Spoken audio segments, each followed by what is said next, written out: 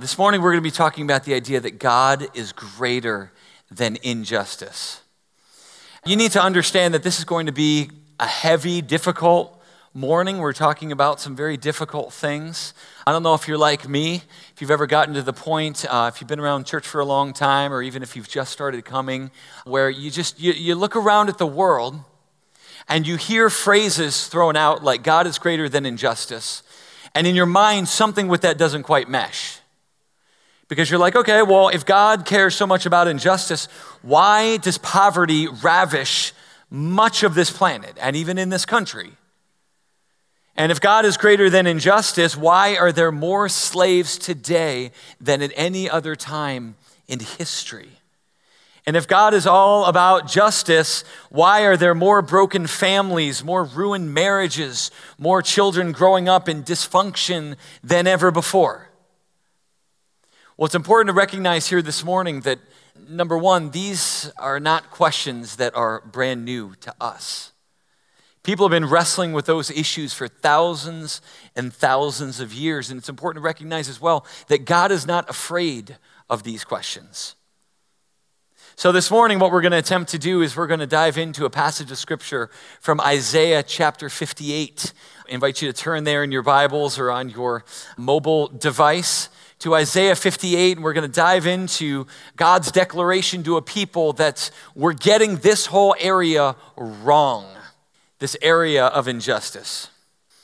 Today is a day that has been designated by one of our presidents several terms back as Sanctity of Life Sunday, commemorating the January 22nd, 1973 Roe versus Wade decision that allowed for abortion on demand here in this country. And today, we're going to, with much of the nation, remember that, prayerfully dwell on that injustice. This day is very unique for my wife and I because it brings back a very fresh reminder on this very same Sunday in 2007, we experienced just a very hard time. Earlier on that week, we had been at a student ministry conference, and we were on our way back in the van, and my wife was pregnant. She started to get these cramps, very serious cramps, and to make a long story short, we realized that she was having a miscarriage at that moment. And so we went immediately to a friend's house, because we were still quite a distance from our home, went to the doctor, the next day, and had to go through and journey through that idea that this child was no longer there. And that following Sunday, I was on the docket to come up and give announcements, very similar to what Matt did here at our church in Michigan. And my wife and I were sitting there in the front row, and I was getting ready and looking over the notes and the bulletin after being through that week of just a whirlwind of emotion and sorrow and pain and trust and prayers. And I looked down at our bulletin and realized that this is Sanctity of Life Sunday. And the song right before the announcements was the song, Blessed Be Your Name. And I don't know if that song rings a bell for you, but it's a song that's been around for a little while. And that particular morning, it caught me and my wife both as we're sitting there realizing what we've gone through over the last couple of days. And there's those words right there on the screen. Blessed be your name on the road marked with suffering. Although there's pain in the offering, blessed be your name. And we're sitting there trying to sing, but not able to sing. And then the song ends, and the mic's in my hand, and I'm on to walk up on the stage. And there's that graphic on there of Sanctity of Life Sunday. And that's what the focus was that morning. So many of us have been through that journey. You recognize the difficulty that can come. But today, we want to tackle this issue as well as other issues. And it's not going to be easy, but we're going to go through it together. And I'm just going to ask you to just stand with me in this time. Not physically stand up, but to stand with me emotionally and mentally and spiritually. And let's have an open heart and an open mind and say, okay, God, what do you want us to learn here this morning? What do you got for us this morning? And pray that message comes through very clearly. We need to start out this morning before we dive into Isaiah chapter 58 with 4 foundational principles that are going to be very important for us to do in this introduction to help us to do some work to get us where we need to be. Okay, the first thing that we want to recognize if you're taking notes is we need to understand the foundation that says God made us in His image. God made us as humanity in His image. Genesis chapter 1, verses 27 says, God made male and female. He made them, and in His image, He made them. That means for us as human beings, there's something way different than the animal kingdom. Animals are great, animals are lovely, but animals are not made in the image of God. There's something very separate about that. Animals are wonderful. Growing up, we had a cat named Marbles. And Marbles was, how do you say, a cat that had very loose moral character. Okay, let me just throw that out there. And I don't know why to this day that we did not get that taken care of, to have her, neutered and spayed and all that kind of stuff. But Marbles, no. Marbles was running free and clear of any hindrances of any sort. And to this day, like if Bob Barker, with his tirades against, with all the animals that are, like getting everything neutered and spayed, if he were to find out my family story, he would be very upset because our cat had dozens of litters of kittens.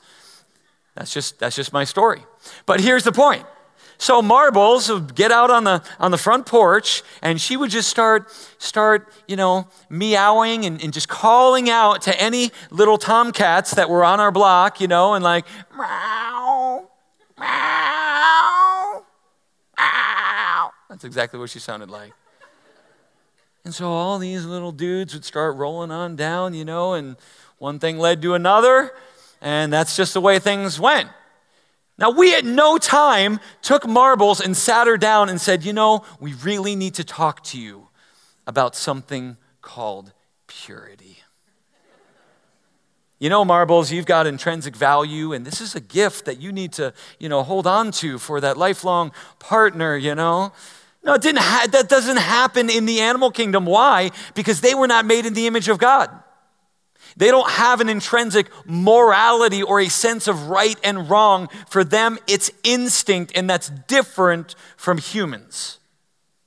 Marbles would also have a tendency to bring in dead birds or a dead mouse or something to show her favor with us, her family. She would offer us this sacrifice and just roll on into the kitchen and just drop a dead mouse. Sometimes a half alive mouse, that's still scurrying. Much to all of our horror, What are you doing, But we never sat her down and said, hey, Marbles, that murder that you committed today?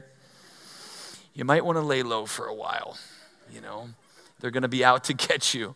No, they don't have that code. They don't have that morality.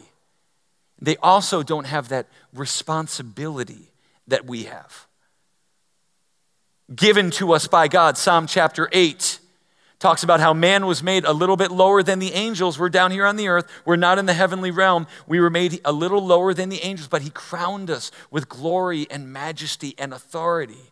And He gave us dominion over the world, but He also gave us responsibility, and we're responsible to Him as our Creator with morality. That's what it means to be made in the image of God. A dignity, a morality, a special sense of being that we alone as human beings share with each other and not with any other realm of creation. It's important for us to recognize. Secondly, we need to recognize that this image, this soul creation, this life that we're talking about begins in the womb. Begins in the womb. And we want to be really careful to say that this message is not meant to be some sort of political tirade or in that realm. We want this to be something where we're bringing biblical truth to you. And when we talk about the biblical truth, we look at verses like Jeremiah chapter 1, verse 5, where God says, before Jeremiah, you were even in the womb, I knew you, and I consecrated you and set you apart.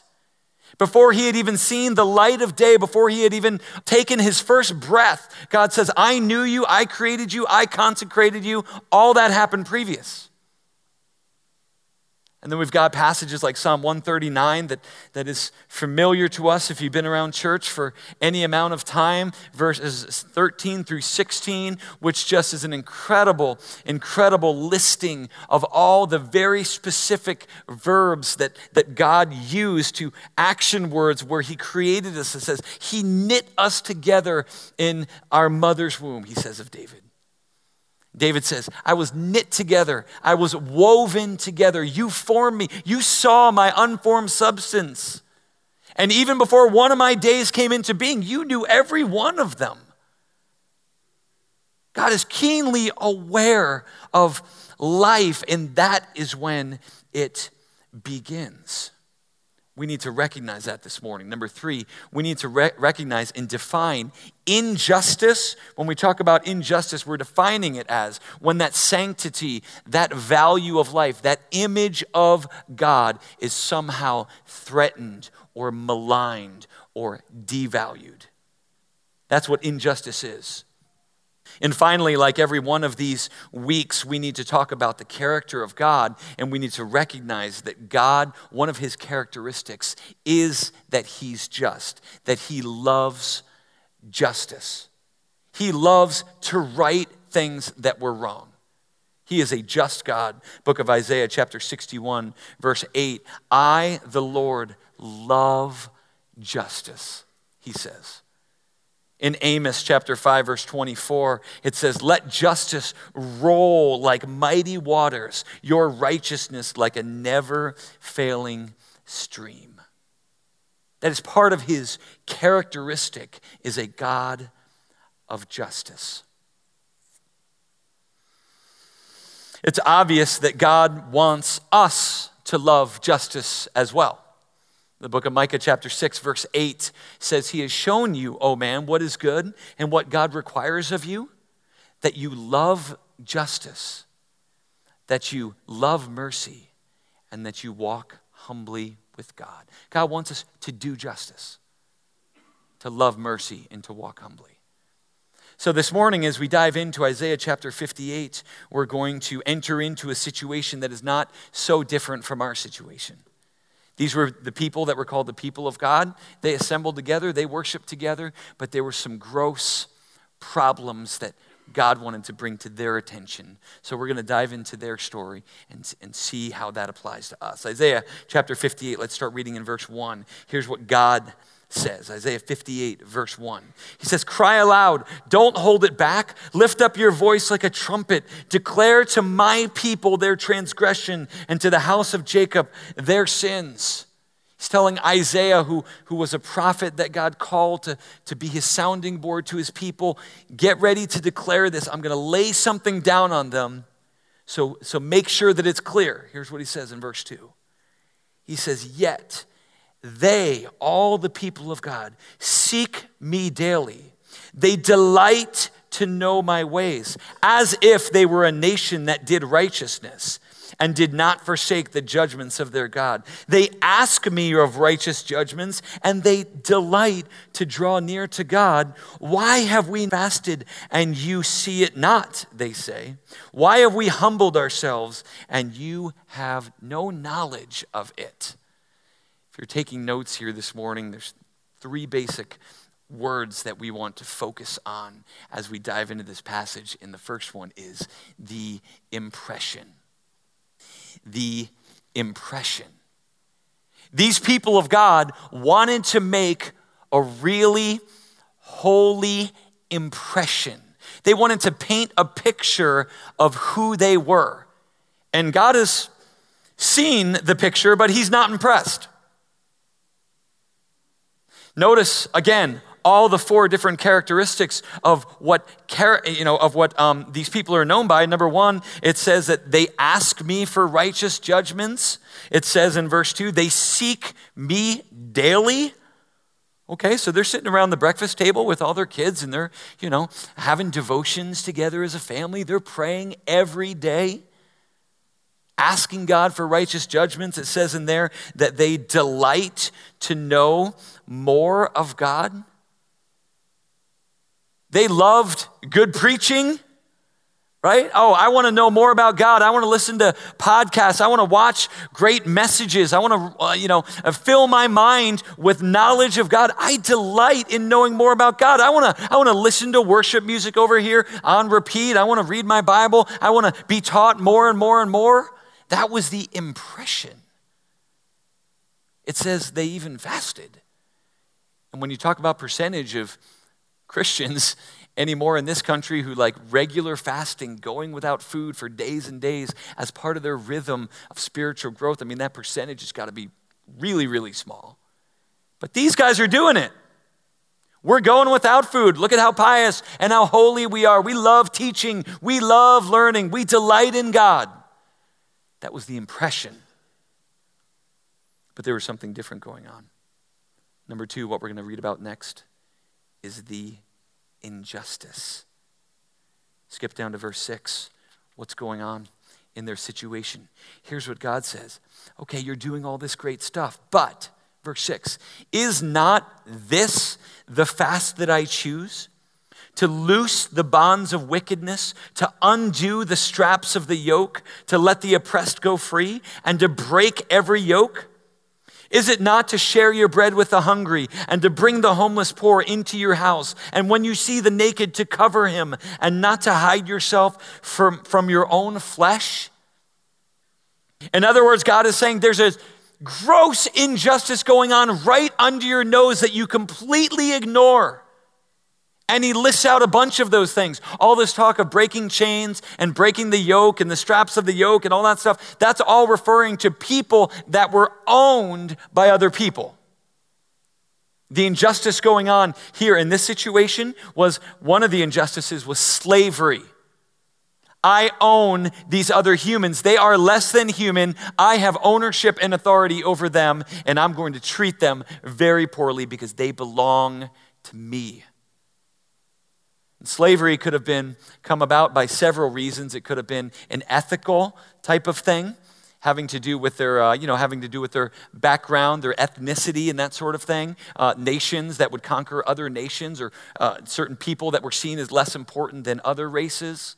Certainly, it could have had to do with prisoners of war, or people that committed crime, or whatever else, or even just people that were captured, innocent people. But we own you now, and you're going to be our slaves. It had to do with debtors, people that didn't have a lot of money or they owed somebody. Okay, forget that. You're going to be mine now. You are going to be mine. Forget the debt that you owe. You're going to repay it by serving me.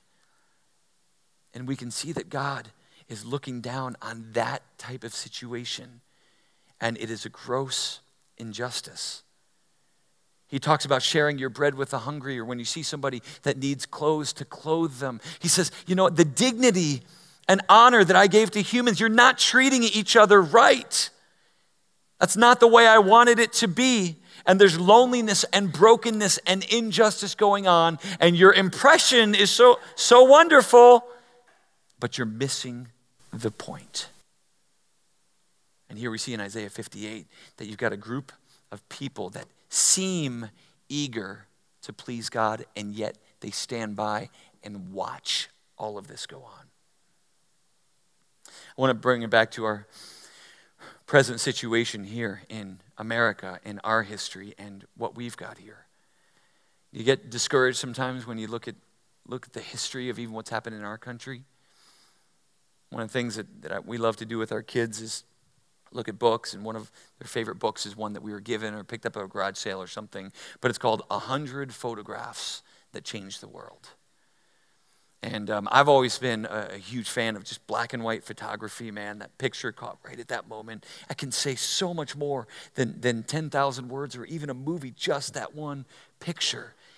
And Life magazine is just absolutely one of the best for just capturing that moment. And so I'm sitting there with my 3 kids, and we're going through this 100 top pictures of Life magazine in the history of the world, and we're homeschooled, so this is our world history lesson. No, but we're going through all this stuff and talking about it, and man, certain pictures just capture them, even in their young mind, and they're like, "What's going on there?" And this first picture that I want to show to you here was one that just struck them. Dad, what's happening there? And I said, well, I'm looking at the date of that. It's the late 30s, 40s, early 40s here in world history. And I said, well, what's going on there is there were these guys over in Germany, and they believed that there was a certain race that they called the Aryan race, and they believed that race was the race that was superior. And so what's going on in this picture? I know it seems really difficult to understand, but what's going on in this picture is they're doing a bunch of measurements on other human beings to see if they belong in this Aryan race or not. And so what they did with a lot of the people that didn't belong in the Aryan race, or they didn't think that they were as important or valued as what they thought they were, is that they tortured them and they put them in prison and ultimately ended up murdering millions of them over in Germany and over in Europe. And you look at that picture and you look in that guy's eyes and you wonder what's going on there. Does he know what's about ready to happen? Does he realize where this regime is headed of the Nazis?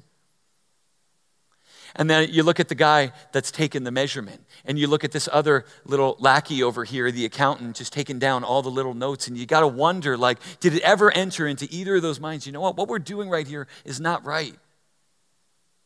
To devalue one group of people and overly value another as two separate classes is morally corrupt. Did that not enter in? And you wonder sometimes as you look at Isaiah 58, if they were so concerned with just the religiosity and just the impression that they stood by and never even thought, that's not right either. Maybe I should do something about that. And so you look at world history, like in this situation, you know what? Where were the Christians in Germany? Where were they? You think about Germany and you think about the Reformation, the birthplace of the Reformation, right? With Martin Luther, and you think about that heritage that was there, and they were around. And certainly you hear some cases of Dietrich Bonhoeffer and others that stood up and eventually got killed as well. But how much just standing around, just going with the flow was happening while atrocities like this were slowly building? Another picture that really caught their attention was this next one. Now we're into the 60s. Life pictures, most important, top 100 pictures. And here you've got a picture of a sit-in at a store called Woolworths. And this was in 1960, these sit-ins started. As a matter of fact, they started in the state of North Carolina, in Greensboro. And so it was these college students, and for so long, it had been that black people were second-class citizens, weren't even allowed to drink from the same water fountain or use the same restroom or sit in the same seats in a bus or sit at the front counter. They wouldn't even be served. And we look at that now and we're like, that's ridiculous. That's so horrible to any of us here right now. And if this was going on, we probably want to step up and rise up and just punch those guys in the face. But yet, this is our own country. And this is 1960, not even the late 60s with all the political turmoil and the hippies and all that stuff. This is barely past the 50s. And this was going on. And so here you see you've got a black woman that's sitting there like, I deserve to be served. I'm a human being. I need to eat and drink just like anybody else. And you've got these two other people, two other college students, white ones that look young and look like they're, 20, 21, 19, 18 years old. And they're sitting down there right beside her like, you know what, this is terrible. We're right here with you. And you look at what's going on there. And I don't know how well you can see it, but my man over here has got a bunch of sugar and flour and ketchup and mustard all over his shirt. And this girl's got a whole pile of sugar right there down her arm. And they're just this guy right up here is getting ready to pour a bunch of water right on her. There was a mob of hundreds of people in there, making fun of, jeering, torturing. And I think about legacy, and I think about my family, and I think about a Christian legacy, and I think about 1960. And my dad was probably about 18, 19 years old. This picture was taken at a Woolworths. It wasn't the one in Greensboro. It was in another city because they began to stage a lot of these. But I think about my dad who was 18, 19 years old. And I think about what would he have done in this situation? Which of these guys would he have been? The guy sitting next and taking it and like, I'm going to stand by you and I'm going to be here with you? Or would he have been one of those other guys standing around doing nothing? One of these smug people just looking on? This joker right over here with a big grin on his face getting ready to pour the water over? What about a grandfather? He would have been 45 or so. What would he have been doing at this point? So one of these middle-aged men in the back just kind of looking on, sunglasses on, just not being involved. This guy over in the upper right-hand corner just distracted and just... Where would they have been in that? And I ask that because I really want us to enter in and think about this idea of injustice going on and we're not doing anything about it. Because you know what? Early 60s, my bet is a whole lot of those people in the background were in church on Sunday morning. You think about this country and you think about the percentage of the population that were involved in worship, 50, 60 years ago. Who would have been so stirred up and bothered by this injustice, this dignity of life that was being now desecrated, that they would have stood up and done what's right?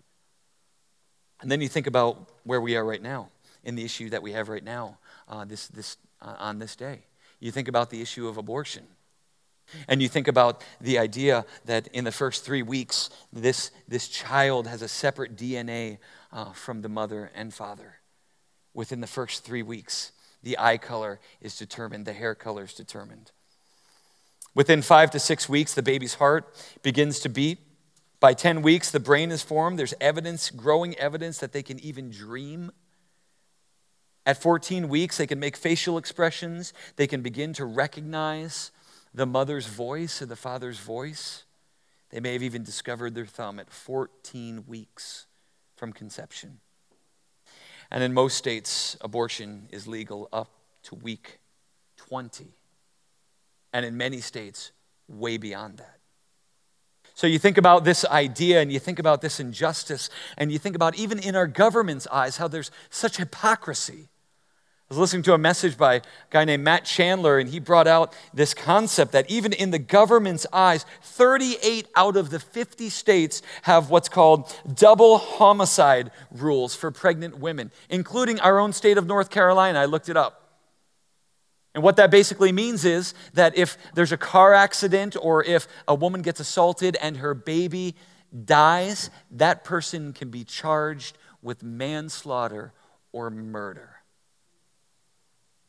So if a pregnant woman gets in a car accident and they both die, it's 2 counts. And yet, if she was on her way to the clinic, nobody bats an eye when that life is now gone.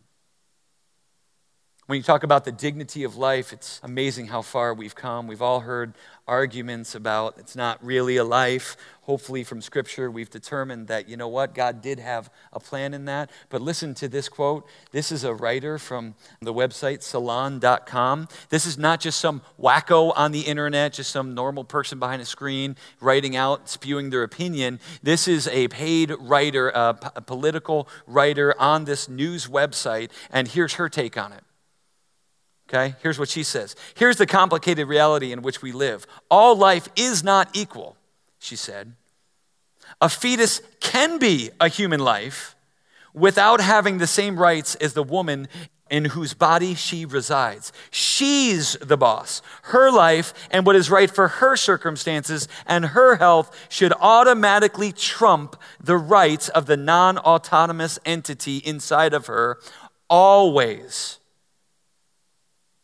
She notes that, I believe abortion does take a life, but it also saves a life because it liberates the mother to go on and pursue her own life, career, and family choices without the burden of a child. So here's somebody saying, no, I buy in, I see the evidence. That is a life, but it's a life that's devalued in comparison to convenience of the mother. I think it's really, really, really important that we just pull back for a second. We've said a lot, and it's been heavy. But there's two things that I want us to recognize here at this point in the message. Number one is that no matter where you've come from and no matter what your story is, there is grace and there is redemption for any and all offenses. There's grace and redemption for any and all things that have been done. According to statistics, 1 out of 5 women in America will have an abortion in their lifetime. 1 in 5.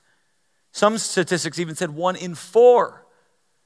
So it's undoubtable that without a doubt in this body, in this congregation, in this family, there are many who have had a story where some of this would come into play. But you just need to recognize here this morning that we are for you and we are praying for you. And with anybody, with any background, with any sins, we need to recognize what Romans 8 says. That says neither life, nor death, nor angels, or principalities, or any other thing can separate us from the love of God, which is in Christ Jesus. The gospel covers all. And we need to make sure to be very crystal clear in that this morning. The second thing that we want to share is, as a people and as a church, we don't want to be guilty of being pro-life only until the baby's born. Well, what do you mean by that? Well, we can picket and we can vote and we can put stuff on Facebook and we can put, bumper stickers on our cars and we can be all about that. But sometimes the tendency can be, okay, well, what about the woman who says, you know what, I'm going to go ahead and this is going to be tough, but I'm going to go ahead and have my baby. Does the church sometimes forget and ostracize and alienate those?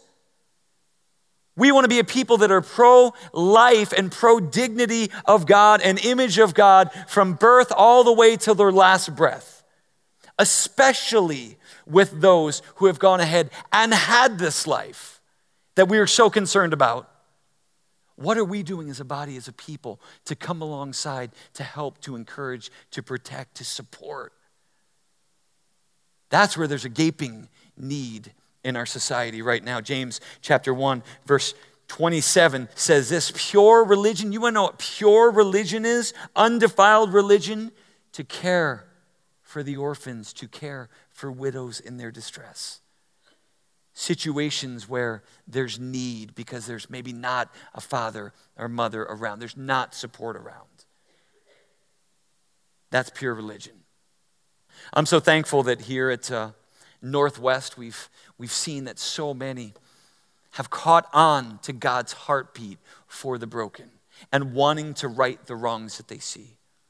There are many examples within our body of people that have done that. Hope Brown is a crisis pregnancy counselor who spends a lot of time with women who have got questions and young women that have become pregnant and helping them understand their options and offering support. We've got a number of people that have stepped forward for adoption. We've got some in this body that have said, we want to be a foster home. We want to support and right these wrongs that we see. And we've got some that have done some more practical things, even as part of their life group. If Aaron Kiefer's here, I'm going to bring him up. And I've asked him just to share briefly about something that he and several other life groups have started to do to tackle these very problems. Instead of just getting upset about it, instead of throwing our hands up, instead of just even praying about it, it's going to be, you know what can we do about it? Even though it may seem small, what can we do? Give us a little rundown of what you guys have done. Hi, my name is Aaron. My wife Casey and I have 2 little rugrats, Elijah and London. And we are privileged to co-lead a life group with Stephen and Wendy Dingledine that also has lots of young families and little kids. Last year, we were looking for a service opportunity that we could all be involved in as a group, and Hope Brown and the church connected us with the Hand of Hope Ministries, which is a wonderful Christian organization that supports young women in the process of having their baby and choosing life. They offer free ultrasounds, coaching, some classes, and we've had the privilege of being involved as a life group with them in a small way, but we've thrown a few baby showers for young ladies there at the Hand of Hope facility. They have one in Cary and one in Fuquay. And there have been 3 young ladies, single moms, who have chosen life, and we've had the opportunity to shower them with gifts and with fun. What kind of impact, Aaron, has that made on the person that we're able to bless, as well as the others in your life group that are stepping out and being a part of it? Well, whenever you're stretched a little bit, it draws a group closer together. I don't know about you all, but going to my first baby shower was a little bit stretching. I was a little nervous. And then just the opportunity to pray and just encourage and love and be involved in a little bit of social justice in a positive way was really meaningful for our group. That's awesome, man. Thanks so much. Thanks for what you're doing. So we've talked about the impression, we've talked about the injustices that we see. I just want to close with a promise that God makes to us. Here in Isaiah chapter 58, we see that this is not the end. It's not the end. God says, man, you know what? If you step out and if you forget the pageantry, forget the impression, but if you step out and actually start to do something, I'm going to do something for you. Start reading in verse 8 of Isaiah 58. Isaiah 58, verse 8. Here's what's going to happen. God says, then, if you do these things, if you step out, he says, then shall your light break forth like the dawn, and your healing shall spring up speedily. Your righteousness will go before you. The glory of the Lord shall be your rear guard. And when you call, the Lord will answer, and you shall cry, and he will say, here I am. If you take away the yoke from your midst, the pointing of the fingers and the speaking wickedness, if you pour yourself out for the hungry and satisfy the desire of the afflicted, then shall your light rise in the darkness, and your gloom shall be as the noonday. The Lord will guide you continually. He will satisfy your desire in a scorched place, and he will make your bones strong. You shall be like a watered garden, like a spring of water, whose waters do not fail. The final thing that we want to see here, this promise of God, is that, you know what, if you step out and you do things, that's when I'm going to make you an influence and make you an impact on the world. He says your light that you're going to shine and help people find their way is going to be like the sun at noonday. If you pour yourself out for the hungry, if you run to the broken, if you correct these injustices that you see in your world, he says, I love this motif that he uses of water. He says, you will be like a well-watered garden. Well-watered garden. That doesn't sound that exciting to me. What do you mean a well-watered garden? Well, in other words, you're going to produce fruit. Your life is not going to be meaningless. You're going to produce fruit in your life that's going to impact and nourish others as well as yourself in your own family. So you're going to be like a well-watered garden. He says beyond that, you're going to be like a never-failing stream. And you got to remember when this was written 2,500 years ago, cities and towns were built along bodies of water because that's where life was. No water, no life. And if you built your town next to a stream and it would whittle down and it would crack up the ground here because the water was going down and it would dry up, guess what? You better move or you're going to die. So to find a river or a body of water that was never failing, that never went down, that was always fresh, was a gold mine. And God says to these people, if you step out and if you take up these causes of my justice, you're going to be so life-giving and refreshing to so many people. That's where satisfaction comes from in life. So what are we supposed to do about that?